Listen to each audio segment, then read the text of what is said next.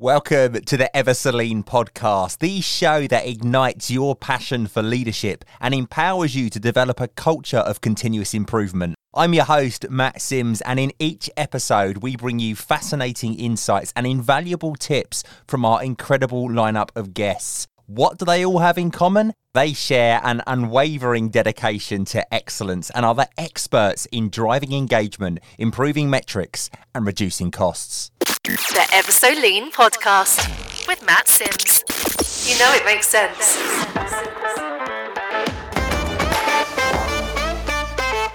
This episode is sponsored by Catalyst Consulting Limited.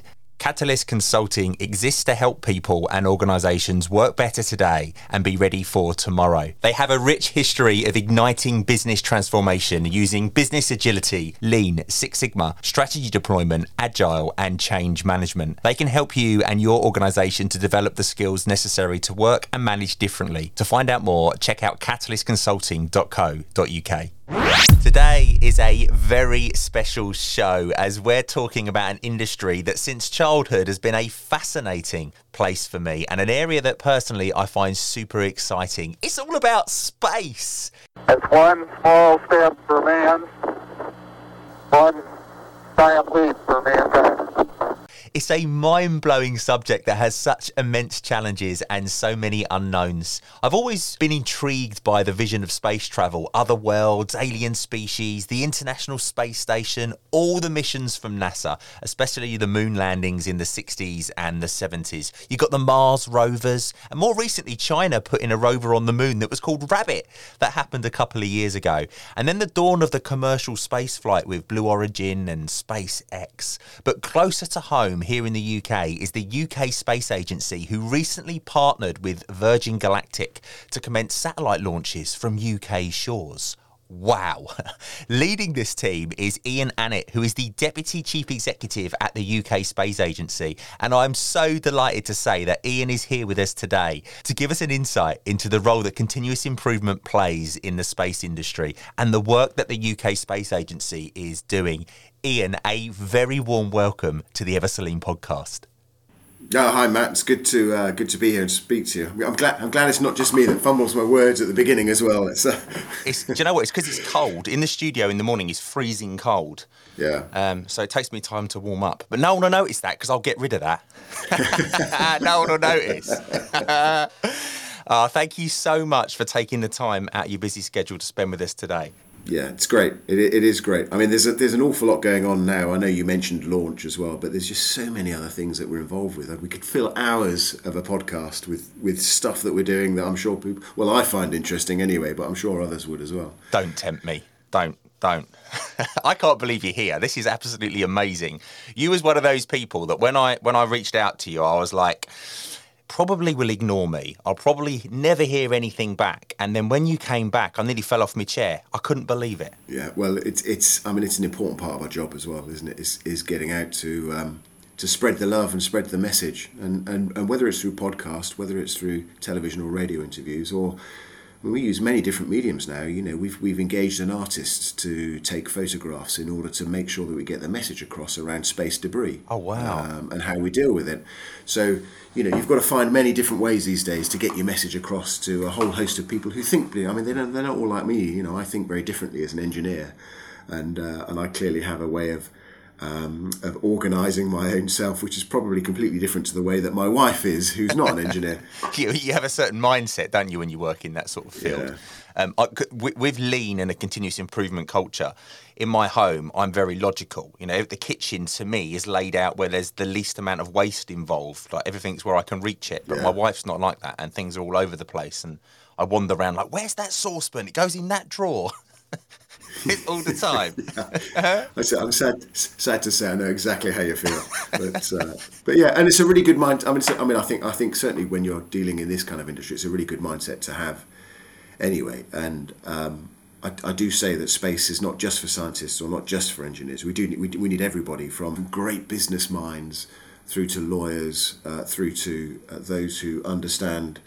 You know, they can think about the philosophical aspects of whether we should be mining the moon or mining asteroids as well. But we definitely need our engineers to get some of the most technical things up and running and right. So I can certainly, from a lean perspective, just there's a lot of advocates that are out there for making sure that we can get repeatable, consistent processes, making sure that they're efficient. If it's at the most basic level from things like tool control, but actually it's also about how you can speed up your production and make it as efficient and effective and as safe as possible, of course, where you've got repeatable processes.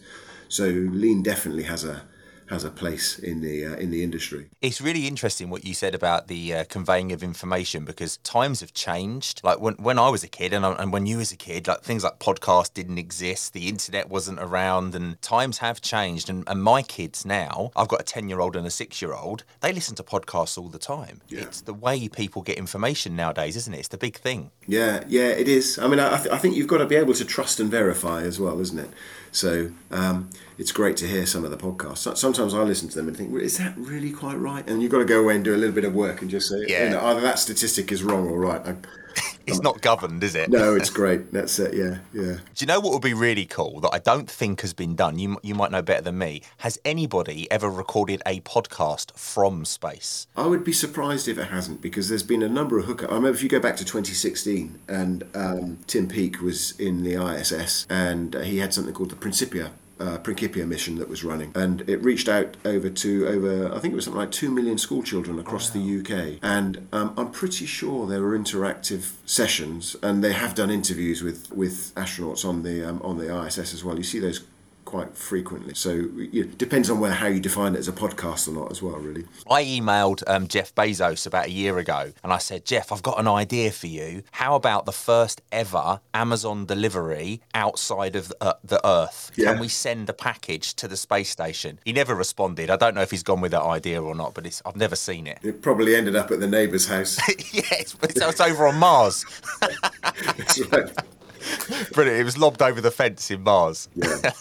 So tell us a little about your career story. How did you get to where you are now? It's an amazing achievement. Yeah, I mean, I've never been a person who's planned every single move in their career. Although having said that, I spent over 30 years in the Royal Navy, where a lot of that is kind of planned for you. But I always used to see people throughout their career saying, I've got to do this job next to get to that job, to get to here, and to get to either command or to do something else. And I kind of started off doing things that I really, really enjoyed, and then I'd look at the next job, and if I really, really enjoyed it. And I do remember, my background's as a weapon engineer, so that means weapons, so missiles, guns, communications and sensors as well. And sort of midway through my career, I was lucky enough to be sent off to go and do a master's degree in guided weapon systems, which I always describe as it's rocket science with a 2-week unit on warheads at the end of it, because it's really the bit that goes bang that makes it different. Because you do aerodynamics, you do propulsion theory, you do control theory, so all of the aspects that are the basic fundamentals there of rocketry, you do as part of the course. And in fact, I remember in the labs there, they had the control rings from V2 missiles from the Second World War. Wow. And that kind of got me fascinated with the look at all this technology that's there and has been there for years. So I did that master's, and then a little bit later on in my career, I was lucky enough to serve in what we call a joint job, so a job that's responsible across all the services. And I was the program director for Skynet, which is it's not a Terminator movie actually. Skynet is the Ministry of Defence largest communications satellite constellation, and it's been around since 1969. I think it was Skynet 1 that was put up, and that really started to get my interest in actually understanding that space as a domain itself, primarily of course being used for communications for the armed forces, but then actually there's just so much going on out there anyway. And then as I came to the latter stages of my career, I was doing more and more work with other space agencies with the US. I had responsibility for strategic communications in the Navy. And then this role came up at the agency, and I thought, right, I can't hang around, and so I jumped before I was pushed, and I was very lucky to be able to come into it. But I've always had a fascination with aviation, with aerospace. I'm technically minded, that's why I became an engineer. And I really found the sweet spot in this role. I wish I'd been doing it for longer, but I get up every morning with a spring in my step. I bet you do. I'm so envious. I think it's really important that you enjoy what you do, isn't it? Yeah, there are definitely that. There are three lessons that I would advocate for anybody in life as well. When you look at a role, you say first of all you've got to enjoy what you do. Secondly, you've got to feel as though you're making a difference. And thirdly, you've got to feel as though you're appreciated for making that difference as well. I mean, I certainly in my current role, I definitely get a big uptick on all of those. I mean, none of us get out of bed and they're not always in unison, are they, every single day? No. But broadly, when you look back over the last month or year or whatever it is, you look back and I think, yeah, that's definitely with that. And I think a lot of people feel the same in the space industry, which is huge across the UK. You think there's something like 47,000 people who are in the space sector in the UK alone. It's worth over £16.5 billion worth to the economy, and we export almost £6 billion worth of that space economy. I always say the heuristic I use is we build more small satellites in the UK than anywhere outside of the US. You have to be checking that as one of your podcast facts now as well. Yeah, I'll bring you up, Ian. You're actually factually correct there. Yeah, but the point being is actually we make a lot and we're really good at it, and so space is actually good for the economy. And you think about those people who work in the space industry here in the UK, their productivity is over 2.5 times, other normal industry in the UK. So each and every one in the space industry is adding back into the economy far more than the average as well. So it's great for economy, as well as, of course, all of the good things about exploration, about science, about Earth observation, about climate change. The list goes on as to why it's really cool. Yeah. Of course, that should be the top of the list. It's a really cool place to work in. I bet people, when you tell people what you do, I bet they're just non-stop questions just fly at you. Yeah, there is that. Yeah, from the barber onwards as well. But it makes for a great conversation. It's interesting because it's an area that just touches everybody's lives, isn't it? And sometimes people don't realise it. But whether it's the Apple phone on your watch, or whether it's the sat nav in your car, or indeed whether you're drawing money from the bank, then all of it relies on space technology. A climate change. People talk about what about putting rockets into space, but I think there are something like 49 climate variables that the UN monitor, and half of them you can only monitor from space. So it's really important to get things up there, sustainably. But space is a really, really important part of making sure that we can steward our own planet carefully as well. People don't think of that. You don't think of that side of things. And you don't think of the economy stuff. That's stuff that kind of goes under the radar for Joe Blogs like myself. We just think of space exploration as going to the moon, going to Mars, the space station. You don't think of all that stuff behind it. Yeah, and it provides. I mean, there is that economy. All the financial transactions, in the City of London now are all made automatically. And of course, you can imagine share prices changing so quickly that these things are done, and the transactions have to be made on very accurate time basis, and that time basis comes from GPS in space. The loss of GPS is always a concern. I'm sure we've all been in what we call urban canyons. You're going down a street and you can't get a GPS signal that says you're miles away. Yeah. But if somebody's trying to do that on purpose, it can create quite a challenge. And if you were to turn GPS off and that we weren't able to use it, there's a report out there called the Blackett Review. It estimated that that's around about £1 billion a day to the economy that you take a hit on. Notwithstanding that you still couldn't go and get your kids from school or from wherever you're picking them up if you don't know where it is. Yeah. But actually, it's a real hit in the economy. So these things are really, really important from an economic and a security perspective. And it gives us an element of leverage in the world as well, because if you're a credible technical spacefaring nation, it just adds to that diplomatic power that you've got in your standing in the world. So, whether it's, as I say, whether it's security, whether it's prosperity, or whether it's knowledge, all of those things are really, really important. And space as an industry, as a technology, gives you all of those things. I've got this really cool app on my phone that you hold it up to the sky and it basically tells you what every star is. And every time a satellite flies over, it tracks the satellite and tells you what it is. Yeah. It's really cool. Have you seen it? Yeah. There's a few of them that are out there. I mean, I've got a phone full of apps like that, including augmented reality ones as well, where you can walk across the surface of the moon from the Apollo lander, and there's some great ones there. I mean, people are only limited by their imagination, but those ones are fascinating as well when you're staring up at the sky and you can see what's there. I mean, I've got a telescope at home, and there used to be those days where you'd have a telescope and you have to look it up on the tables and you have to get the inclination right and things like this. Now all I do is I hook my iPhone up to it and it tells me exactly where to point. Brilliant. And I'm not quite sure whether that's better or worse, but on a cold night it's definitely better because you can look at things. Yeah. But those apps are particularly for tracking the satellites or looking where the geostationary ones are. It's amazing. The ones that are in low Earth orbit, of course. the Kuipers of this world, the Starlinks of this world, the OneWebs of this world. A little bit more difficult to track because they're coming around quite quickly as well. But you just need to kind of sit back and you can see those appear on a clear night quite easily. If you stare at the sky long enough, I always think that you will see something going across, like a dot of some sort, which is a satellite normally, isn't it? Yeah. And if they've not long been launched as well, you'll see a trail of them following behind each other in a bit of a line because they haven't fully spread out. I remember over the summer just lying out in the garden, and you'd see a trail of 4 or 5 satellites after each other, and that's because they will have been recently come out of their dispenser and they haven't quite got or spread out into their own orbits yet. Oh, that's interesting. I didn't know that. Do you remember a few years ago that Elon Musk launched that car? Is it the Roadster? Yes. And with the spaceman, and it was playing David Bowie, I think, as it went up or something. Yes, yeah. I stumbled across a website the other day that's tracking that, and it's live, and it tells you exactly where it is, how many miles it's done, and I read like a distance it's now travelled, it could have driven every road in the UK 6 times. Oh, yeah. It's incredible. I thought I would have thought it's done much more. There was a Tesla Roadster, wasn't it, he put up there? That's it, yeah. And I did read something about that the other day, that it's on its way, don't know whether it's on its way to Mars, but it's on its way somewhere. Apparently, I think the orbit that it does, it goes out as far as Mars, goes round Mars, swings back, comes up, and then goes around us, and then that's the orbit that it seems to be taking. All right, it'll be out of warranty by that point then, in that case. Yeah, I can imagine how many miles it's done. Like, It's amazing, though.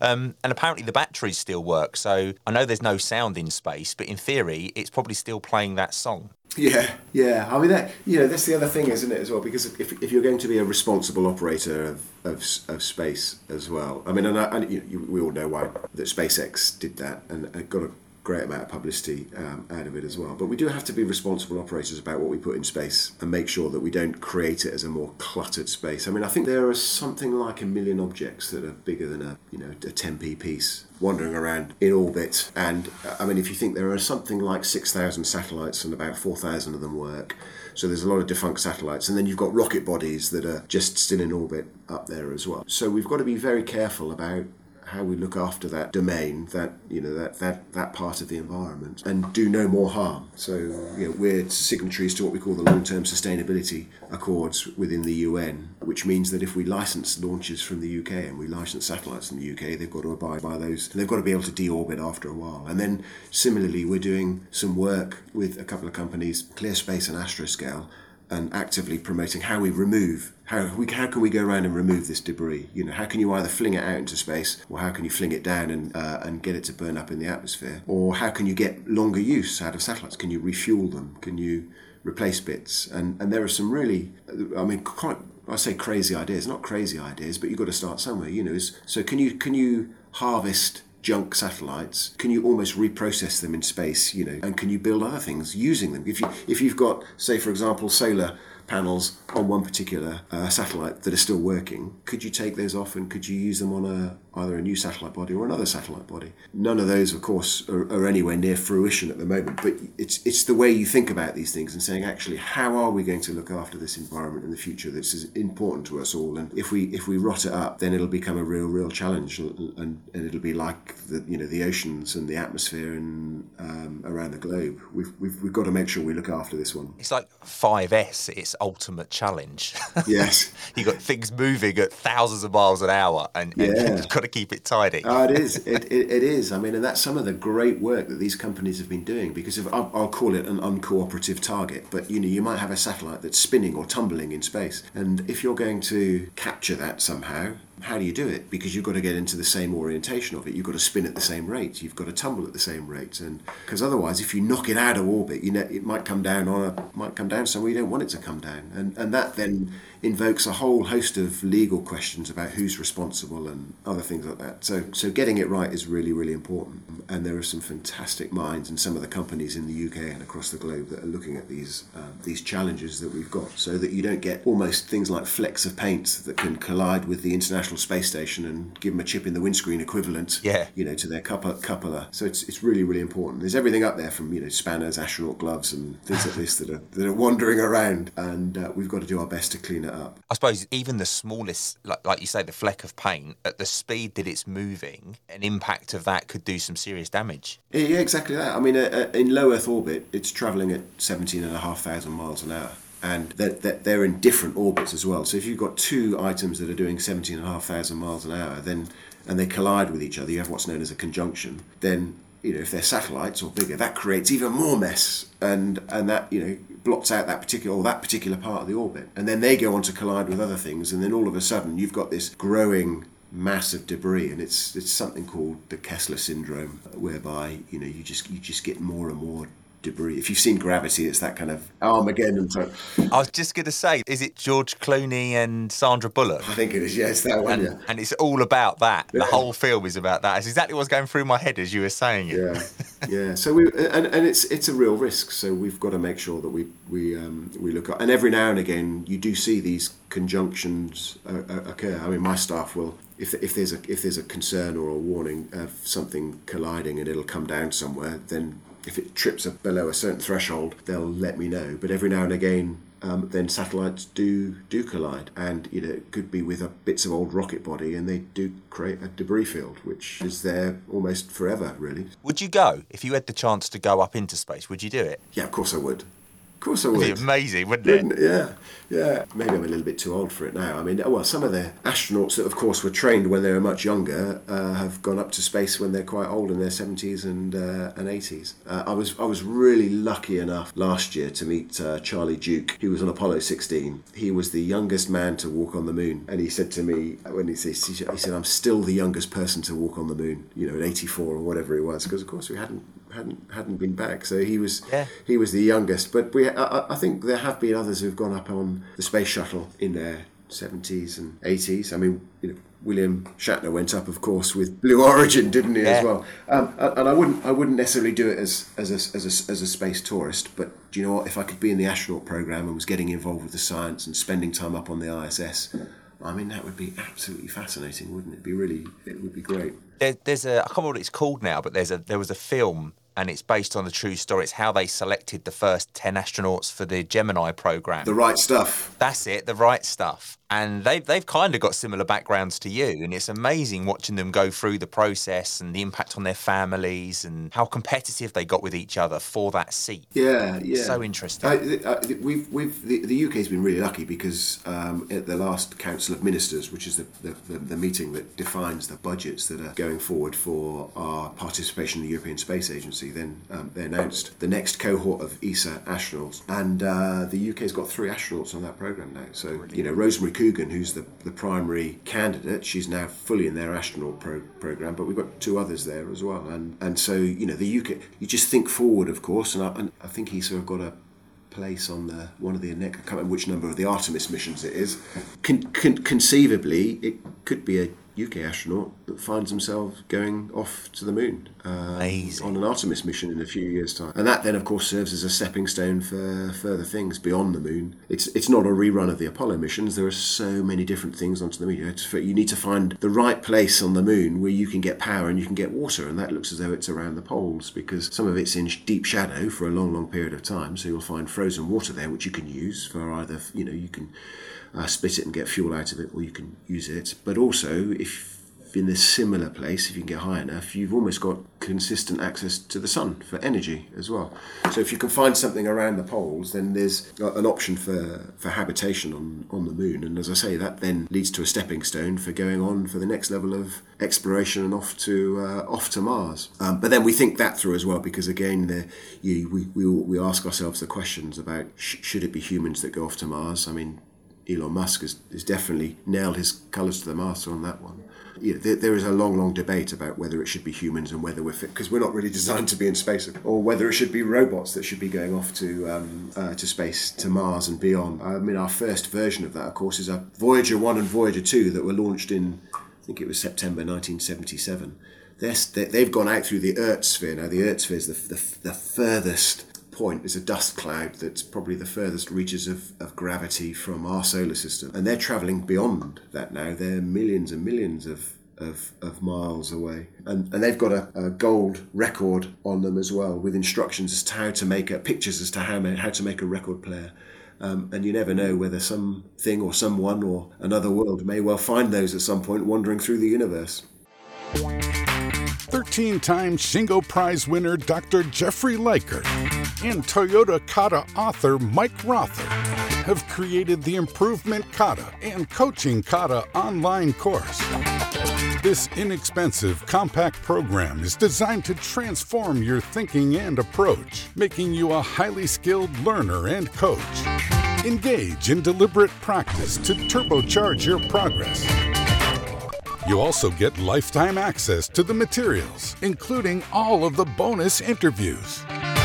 Why pay up to 10 times the price elsewhere, listening to some consultant, when you can gain direct insights from the masters themselves?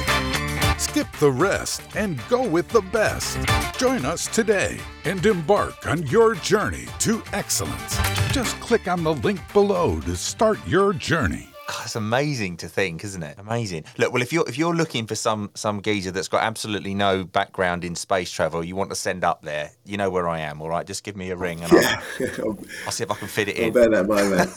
Yeah. Continuous improvement in the space industry. How difficult is space? Let's be honest. We don't want to frighten people off, and I always say space is hard, right? And that manifests itself in a lot of companies who never make it to space, and a lot of those who launch satellites into space or objects into space having a number of failures. That you wear those scars on your back almost with a sense of pride, alongside those satellite manufacturers, of course, who they'll put objects up into space or deep space exploration, or put, Beagle 2 was another one that the UK put out on Mars and it didn't work, of course. So it is hard, but it's getting better in many ways with the technology that you use, with the miniaturization. You can use what I call commercial off-the-shelf type components in some areas. So you need to work out where things need to be hardened, say for irradiation in space, and where they don't, rather than it all being hardened. And I think we always try and do things that are harder than we can actually do, don't we? That's the human nature. And once things are easy, you want to do the next hardest thing. It's really important,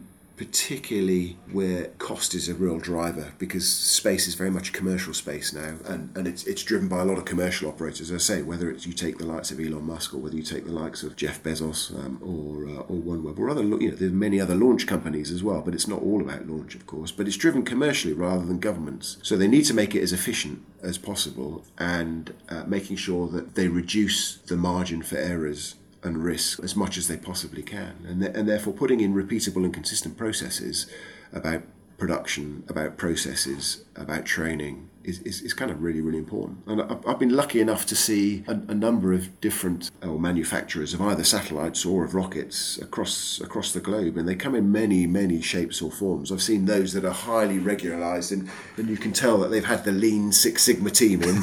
And they're part of this, what they call Kaizen, this continuous improvement piece. And you've got to balance that continuous improvement with, again, if you've got a license, take a rocket, for example, you've got to get a rocket licensed, and you don't want to make too many changes, otherwise you find yourself constantly stuck in a licensing regime. So it's that balance between consistent production and then continuous improvement. But yeah, I've seen some of the others who are smaller, but equally ambitious. It's like a microbrewery. It's in the lock-up garage at the back, and there's bits in boxes somewhere. Little kit you put together. Yeah, and they could definitely do with a bit of continuous improvement. But because they're in the space of saying, well, actually, we're going to go to bigger premises, we're going to do things differently, they're always kind of moving forward, and that kind of leaning process hasn't necessarily bedded in. They're still really effective companies, but they haven't really had the benefit of having those experience. Yeah, but it's really important. I mean, the Europeans use something called certainly for procurement, and how the European Space Agency use something called ECSS, and it's a process that's used in order to go from soup to nuts and building, whether it's satellites, whether it's rocket or space qualified equipment. And you would recognise that from a lean perspective of the phases that you go through, of the assurance levels that you go through, and the translation of that into the standards that you need when you're building as well. So it's definitely out there, and it's an absolute ripe space for lean and continuous improvement. So with the, like you said before, the number of commercial companies now that are involved, and it's not just the government, so there's so many out there. Is there best practice sharing and benchmarking that goes on between the different companies, or is it all very secretive?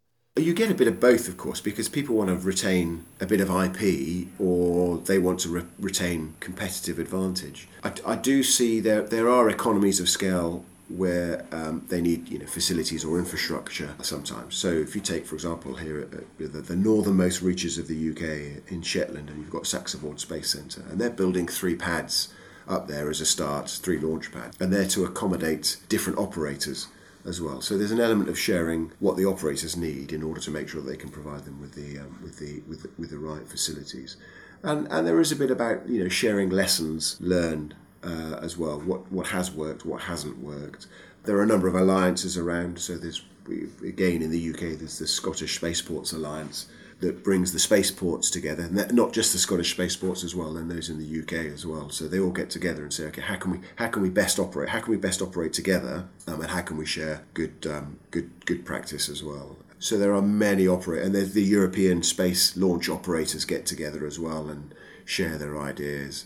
So it is a sharing community in many ways, but of course in many other ways they want to retain their commercial advantage as well. Whether it's about how they make sustainable fuel, how they can produce rocket bodies more cheaply, how they can produce satellites or the payloads that go on those satellites more effectively with greater fidelity of whatever they're doing, whether it's radio frequencies or whether it's visual, whether it's Earth observation as well. So it is a bit of a balance of both. It seems to have come on a long way since the 60s, where you had Russia against America and they were secretly trying to do it sort of behind closed doors and they were battling each other to get up there. It seems like it's much more open now. Yeah, I mean, it wasn't so long ago, of course, that we were putting missions up through Roscosmos, the Russian space agency, and also using Russian rockets from Baikonur in order to launch European Space Agency missions or OneWeb missions as well. And of course the conflict in Ukraine, the Russia's invasion of Ukraine, has put a stop to that for the moment. And so I think there has been a bit of retrenchment between what Russia are doing in space and what China are doing in space, and of course what the rest of the world are doing in space. I always have an element of hope there. There are 2 things that keep countries talking, and one of which is the arts and one of which is science. And there are Russian cosmonauts that are still up on the ISS as well. Doesn't matter how far you are in the depths of a Cold War or conflict, if you can at least keep those links going, that gives you a basis upon which to build back when ultimately you will re-engage. I find it very difficult to understand how we will do that with the current conflict in Ukraine, but both arts and science, and particularly things like space, give you that opportunity to build up trust in due course when we get round to it. I think I saw a video the other day on one of the social medias of like a mock-up of one of those launch pads in the Shetlands, and it was on like a little rocky island just off the coast, and they had a rocket taking off from it. It looked amazing. It looked so incredible. Yeah, I was up in Shetland just before Christmas, and it was windy and it was a bit snowy, but it was fantastic to see. And I have to say, they are a really hardy bunch up there, because they were slinging from a crane a rocket stool, so the framework which a rocket will launch from. And I thought, it's going to be far too windy, and it wasn't. And I got sent a photograph the next day, and they put the thing up, which was fantastic going. So they're making great progress in Shetland on the launch pads. But similarly, another launch pad that we've got is it's being built is in Sutherland, which is about as far north as you can drive without getting your feet wet in Scotland. And we're working very closely with the Highlands and Islands Enterprise, and again another great company called Orbex that are producing rockets in not far from Inverness in Forres, and Orbex are now taking on the construction and the operation of the Sutherland site. So I'm expecting that to come along very quickly over the next 12 months as they start to do much the same and cut their sites and put a launch pad in. And so I'm very much hoping that we're looking at, in the next 12 months or so, seeing vertical rockets take off from Shetland and Sutherland as well. Wow. I'll be taking a holiday out. I'll say to my wife, right, we're going to the Shetland Islands. She go, but it's freezing. I'll go, don't worry about that. I'll tell you why when we get there. It's interesting when you look at the number of launch days available for weather or otherwise, and you tend to think north of Scotland, either the north coast of Scotland or Shetland. You think, well, it's crazy. Why would you want to launch from there? But when you compare it to the likes of Cape Canaveral, who clearly it's much warmer and sunnier for much more of the year, but actually they face issues with things like electrical storms, and therefore it's not a million miles in terms of difference in terms of launch days. So recently you had a rocket launch, didn't you? It took place in Cornwall. Tell us a little bit about that.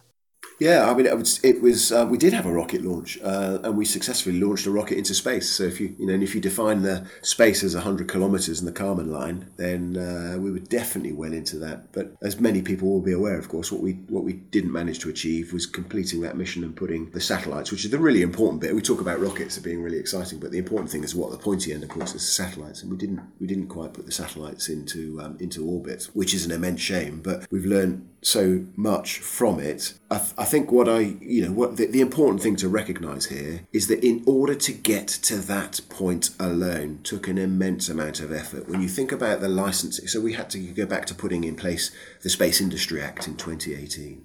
So primary legislation through Parliament that had to be written. Then the space regulations that needed to be pulled together. And so, how you go about licensing a launch in the UK, how you have to set up everything from, say, for example, a space accidents investigation board, all the way through to the ability to rescue astronauts in space if you have those capabilities. All of those things that have to go into law and statute before you can get anywhere near planning a license. And then, of course, you've got to build up the skills in order to license either satellites, which we've been doing for a number of years now, but actually in this case, the new thing was about licensing launch and licensing rockets. So building up that skills through the Civil Aviation Authority, who are the single regulator. And then you think about, well, if you're going to operate from Cornwall, how do you create a hazard zone that enables you to do that? If you're mixing RP1, so rocket fuel, with liquid oxygen, that's a hazardous activity.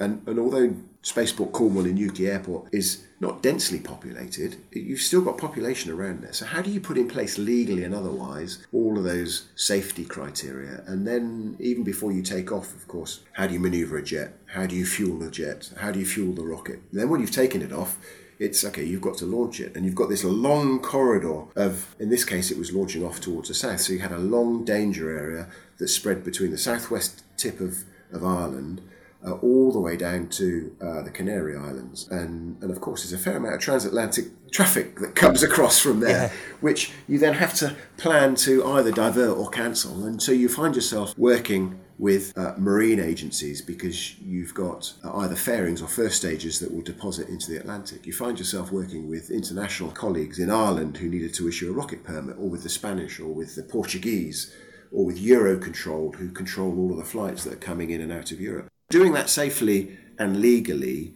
is an immense amount of hard work that requires very close cross-government cooperation. And it kind of sounds, that's really the dull, the really boring, the paperwork bits and things like this. It's not the exciting bits.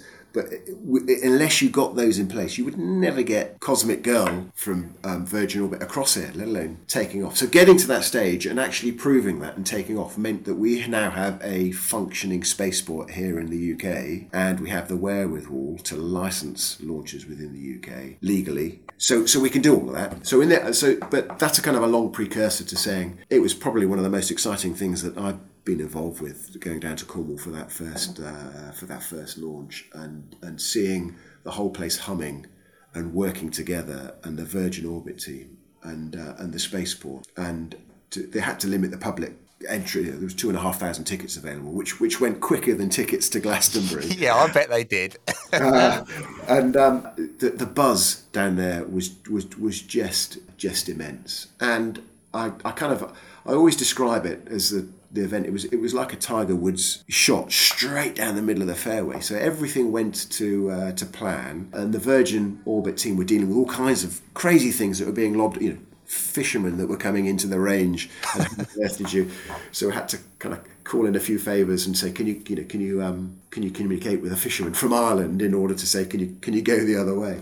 Solar flares that were occurring, of course, at the time that could have an impact on the electronics. But seeing the teams respond to all of these things, they were taking it in their stride, and it was brilliant. And Cosmic Girl, of course, took off, and she then went off to the southwest of Ireland and did her racetrack. And everything was nominal. It was operating absolutely perfectly, and they had a perfect drop. And the first stage of the rocket engine, it dropped about 36,000 feet, separates 4 seconds later, it ignites, and first stage burns for around about 180 seconds, and it did that absolutely flawlessly. And then first stage came away, second stage ignited, and off it went. And that's a longer burn, so it's in excess of 8,000 miles an hour at the end of the first stage, and the second stage lit and burnt off, and then there was an anomaly at some point during that, towards the latter range of that second stage, so it didn't quite have enough juice to get up there and into orbit. So it was so close, Matt, there. And so you can imagine, the feeling amongst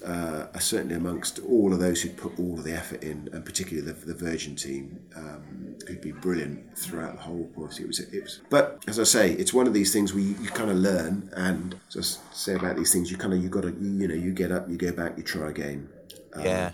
And that's what we're kind of working on now, is trying to understand where the failure occurred, and then making sure that Virgin Orbit can rectify any issues that they have with the second stage. I mean, it's unusual to have a second stage failure in rockets. You tend to have failures in other areas. So we go back and look at that, and then say, right, what's next? And we're working with other government departments. We're working with Virgin Orbit. We're working with our vertical launch to work out how we sequence all of this through. Because any other subsequent launch that we have now, because we've got a working spaceport, we don't need to prove it. So it's now a question of customers coming along and saying, right, we want to use your spaceport because we've got satellites to launch. And that's the really cool thing about it, saying you've got a working spaceport. What's the process of root cause analysis after that? Because presumably you've got an abundance of data. It must be incredibly data rich. Yeah, Virgin, certainly, the telemetry, I remember, the telemetry is fantastic, it really is. And it's Virgin's data, right, because it's their commercial launch. I remember shooting off what are known as Sea Dart missiles in the southwest approaches. And they're fantastic. I mean, they go up to Mach 2 within about the first 2 seconds, and then off they go. They were anti-aircraft missiles, and the telemetry that you used to get back was on a paper tape with a pen, with an electrical pen that you could smell burning on there. And you had about 11 lines that you'd look at, and you'd spend the next 3 days trying to work out what it says. The Virgin data was just it just had everything that was there, and they're working through that. And it is. We have to work through what are known as ITAR constraints. So that's about the provision of data between the UK and the US. But they've appointed an independent investigator, and they're working through that data and at the moment. And they tell me they think they know what it is. Publicly, they said they think it was a fuel filter in the second stage. But of course, when you go back, as you say, the root cause analysis, was that the root cause, or was it something else? They need to do all of their analysis on that now, and then go through another period of testing, because they've got Rocket 8 and Rocket 9 in production as well at the moment for the next set of customers, and then they'll have to test everything right through the end of the system, throughout the system, in order to make sure that they find the right root cause and can rectify it before they go back. I think in general, when you operate a continuous improvement culture, very similar to what you're saying, you learn the most from your failures. That's how you learn. And you might try 5 or 6, 7, 8, 9 different countermeasures before you find the one that fixes the problem. Yeah. Now, in general, on a manufacturing line in a factory or in an organisation that's producing products, the cost of those failures is probably quite minimal. I can imagine in the space industry, the cost of the learning and the failure could be quite high. Yeah, it is, and that's why companies sometimes burn through quite a lot of capital, and they have quite a lot of private venture and private equity investment. And the sensible ones look at it and say, actually, I've got to have enough capital to work on to keep my company going, anticipating a failure. Because if you're doing it commercially, your revenue comes from putting satellites into orbit. So if you don't do that, you lose your revenue. So you've got to make sure that you've got sufficient capital in order to get over those failures. And I mean, we're changing all the time, of course, and Elon Musk's always breaking the model. But you kind of say that your first launch is always a 50-50. It's as likely to succeed as it is to fail. And then you improve your statistics with the second and third launch. So early launches are quite high risk. I mean, this was the 6th launch for Virgin Orbit, and their first test launch, which didn't have any customers on it, they had a failure then. But this was they'd had 5 successful launches, and so this was unfortunate. It's probably not the word for it, but certainly unanticipated was definitely the case. But you'll go again. Yes. And I'm sure it'll be a success next time. Yeah, we will. And we're working, as I say, with other vertical launch providers who equally have the same challenge as well. Is the plan longer term to launch human beings from UK shores? No, there's no plans for human spaceflight from the UK. We're not. Space tourism doesn't feature as a policy goal, and personally, I don't think that space tourism is necessarily it's not a sustainable issue for our planet. I mean, the only thing that I would say about some of the work that is being done for human spaceflight, whether it's with Virgin Galactic or whether it's with Blue Origin, is that it brings the cost of access to space down, and therefore if you're doing microgravity experimentation on an academic point of view, you can put experiments up and you can learn an awful lot from it. Whether it's from a biological field, a medical field, or for a technological field. Some of the things that you can do, like semiconductor production in space, gives you much purer production. So, space tourism in itself, no, but the fact that that's driving down the cost of access to space, I think, is the benefit that it'll bring. Yeah, I've got to ask you the question. I know you probably get this all the time. In recent years, where we found all of these other planets in other solar systems, orbiting stars and stuff like that, what's your view on alien life and stuff? Do you believe that there is life out there? How long have we got? We've only really got a couple of minutes left, and we haven't done our quick fire questions yet either. I know. We'll do this quick. It's really that demands a much longer answer. I mean, I think I would be. The short answer is there is some form of life. There has to be. I mean, this can't be a quirk of nature. The question is what form it features in, really, because you can't assume that they've all evolved at the same rate as humans. Much back to my Voyager piece. I mean, I would sense that if you subscribe to the point of view that actually it's more likely to be robotics that does most of the exploration in the deep universe than biological beings, and unless those robots become biological beings in the future, then it's more likely to be some form of robot that we come across. But if you then think about that a little bit further, as you go from narrow AI to broad AI, and then machines start to think for themselves, and they start to build for themselves, and they start to improve themselves without human interaction, you might find that hundreds of years down the line, you've got robots that are exploring space. They're evolving in their own way, and the robots almost become a race in themselves, if you kind of think that through, and therefore you might find that it's not the original source or the human or the being that's put it, it's the extension of their robots. It blows your mind when you think about it. But I think some of the work that the James Webb Telescope has been doing in terms of identifying deep space, when you think of the universe as 14.6 billion years old, and we can go back and look within about 400 million years of the start of time or the Big Bang, it's quite extraordinary, really. And Gaia as well, who's another exploration mission that's looking at deep space and exoplanets. I mean, it's I could go on for hours, to be quite honest, Matt. Yeah, I could talk to you for hours about it. Let's get into our quick fire questions then, because this is a bit of fun. So what we do, Ian, is it's called the yes/no game. You can't answer yes or no. Perhaps we should have started that with the alien question. Yeah. That would have been a good one, wouldn't it? Yeah, so I'm going to fire you random questions at pace, and you cannot say yes or no. All right. And you've got to try and last the 60 seconds. You up for that? Yeah, go on, we'll give it a go. Right, we have 60 seconds on the clock. Do not say yes or no. It's easy as that. Have you ever lied about having seen a movie? There's a number of things I could say about movies that I have or haven't seen them as well, but there are probably a few that I've said I have seen but I haven't. Do you ever talk to yourself? I quite often talk to myself in my mind. Do you ever talk to your pets? I always talk to my pets. They're the best form of advice. Do you sing silly songs to your pets? Only if they sing them to me first. Have you ever hidden a snack so that nobody else can find it and then eat it first? Never.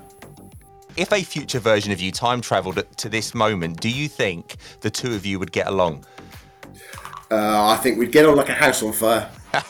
Are you secretly an alien inside a human robot? I can't answer that. Have you ever made a ridiculous impulse purchase? You did it!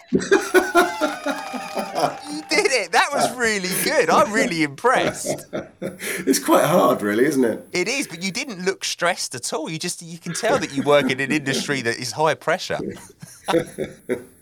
Yeah, it's a big sticker, big couple of yellow stickers on it said, do not say yes or no. That was amazing. Thank you so much. Not at all. Just before I let you go, Ian, is there anything that's, because I know there's some apprenticeships that I've currently seen advertised on the internet for the UK Space Agency. How do people find out more about that? Yeah, if that's a really good point as well. If you look up space internships, then you'll see all of the links there, and there's some great resources through the UK Space Agency. If you look us up online as well, for schools, for teachers, for youngsters, and some great cool photographs as well. But certainly for those of you who are thinking about some form of internships and getting involved with it, then look up what we call spin turns, but space interns. Spin turns, love it. That's absolutely brilliant.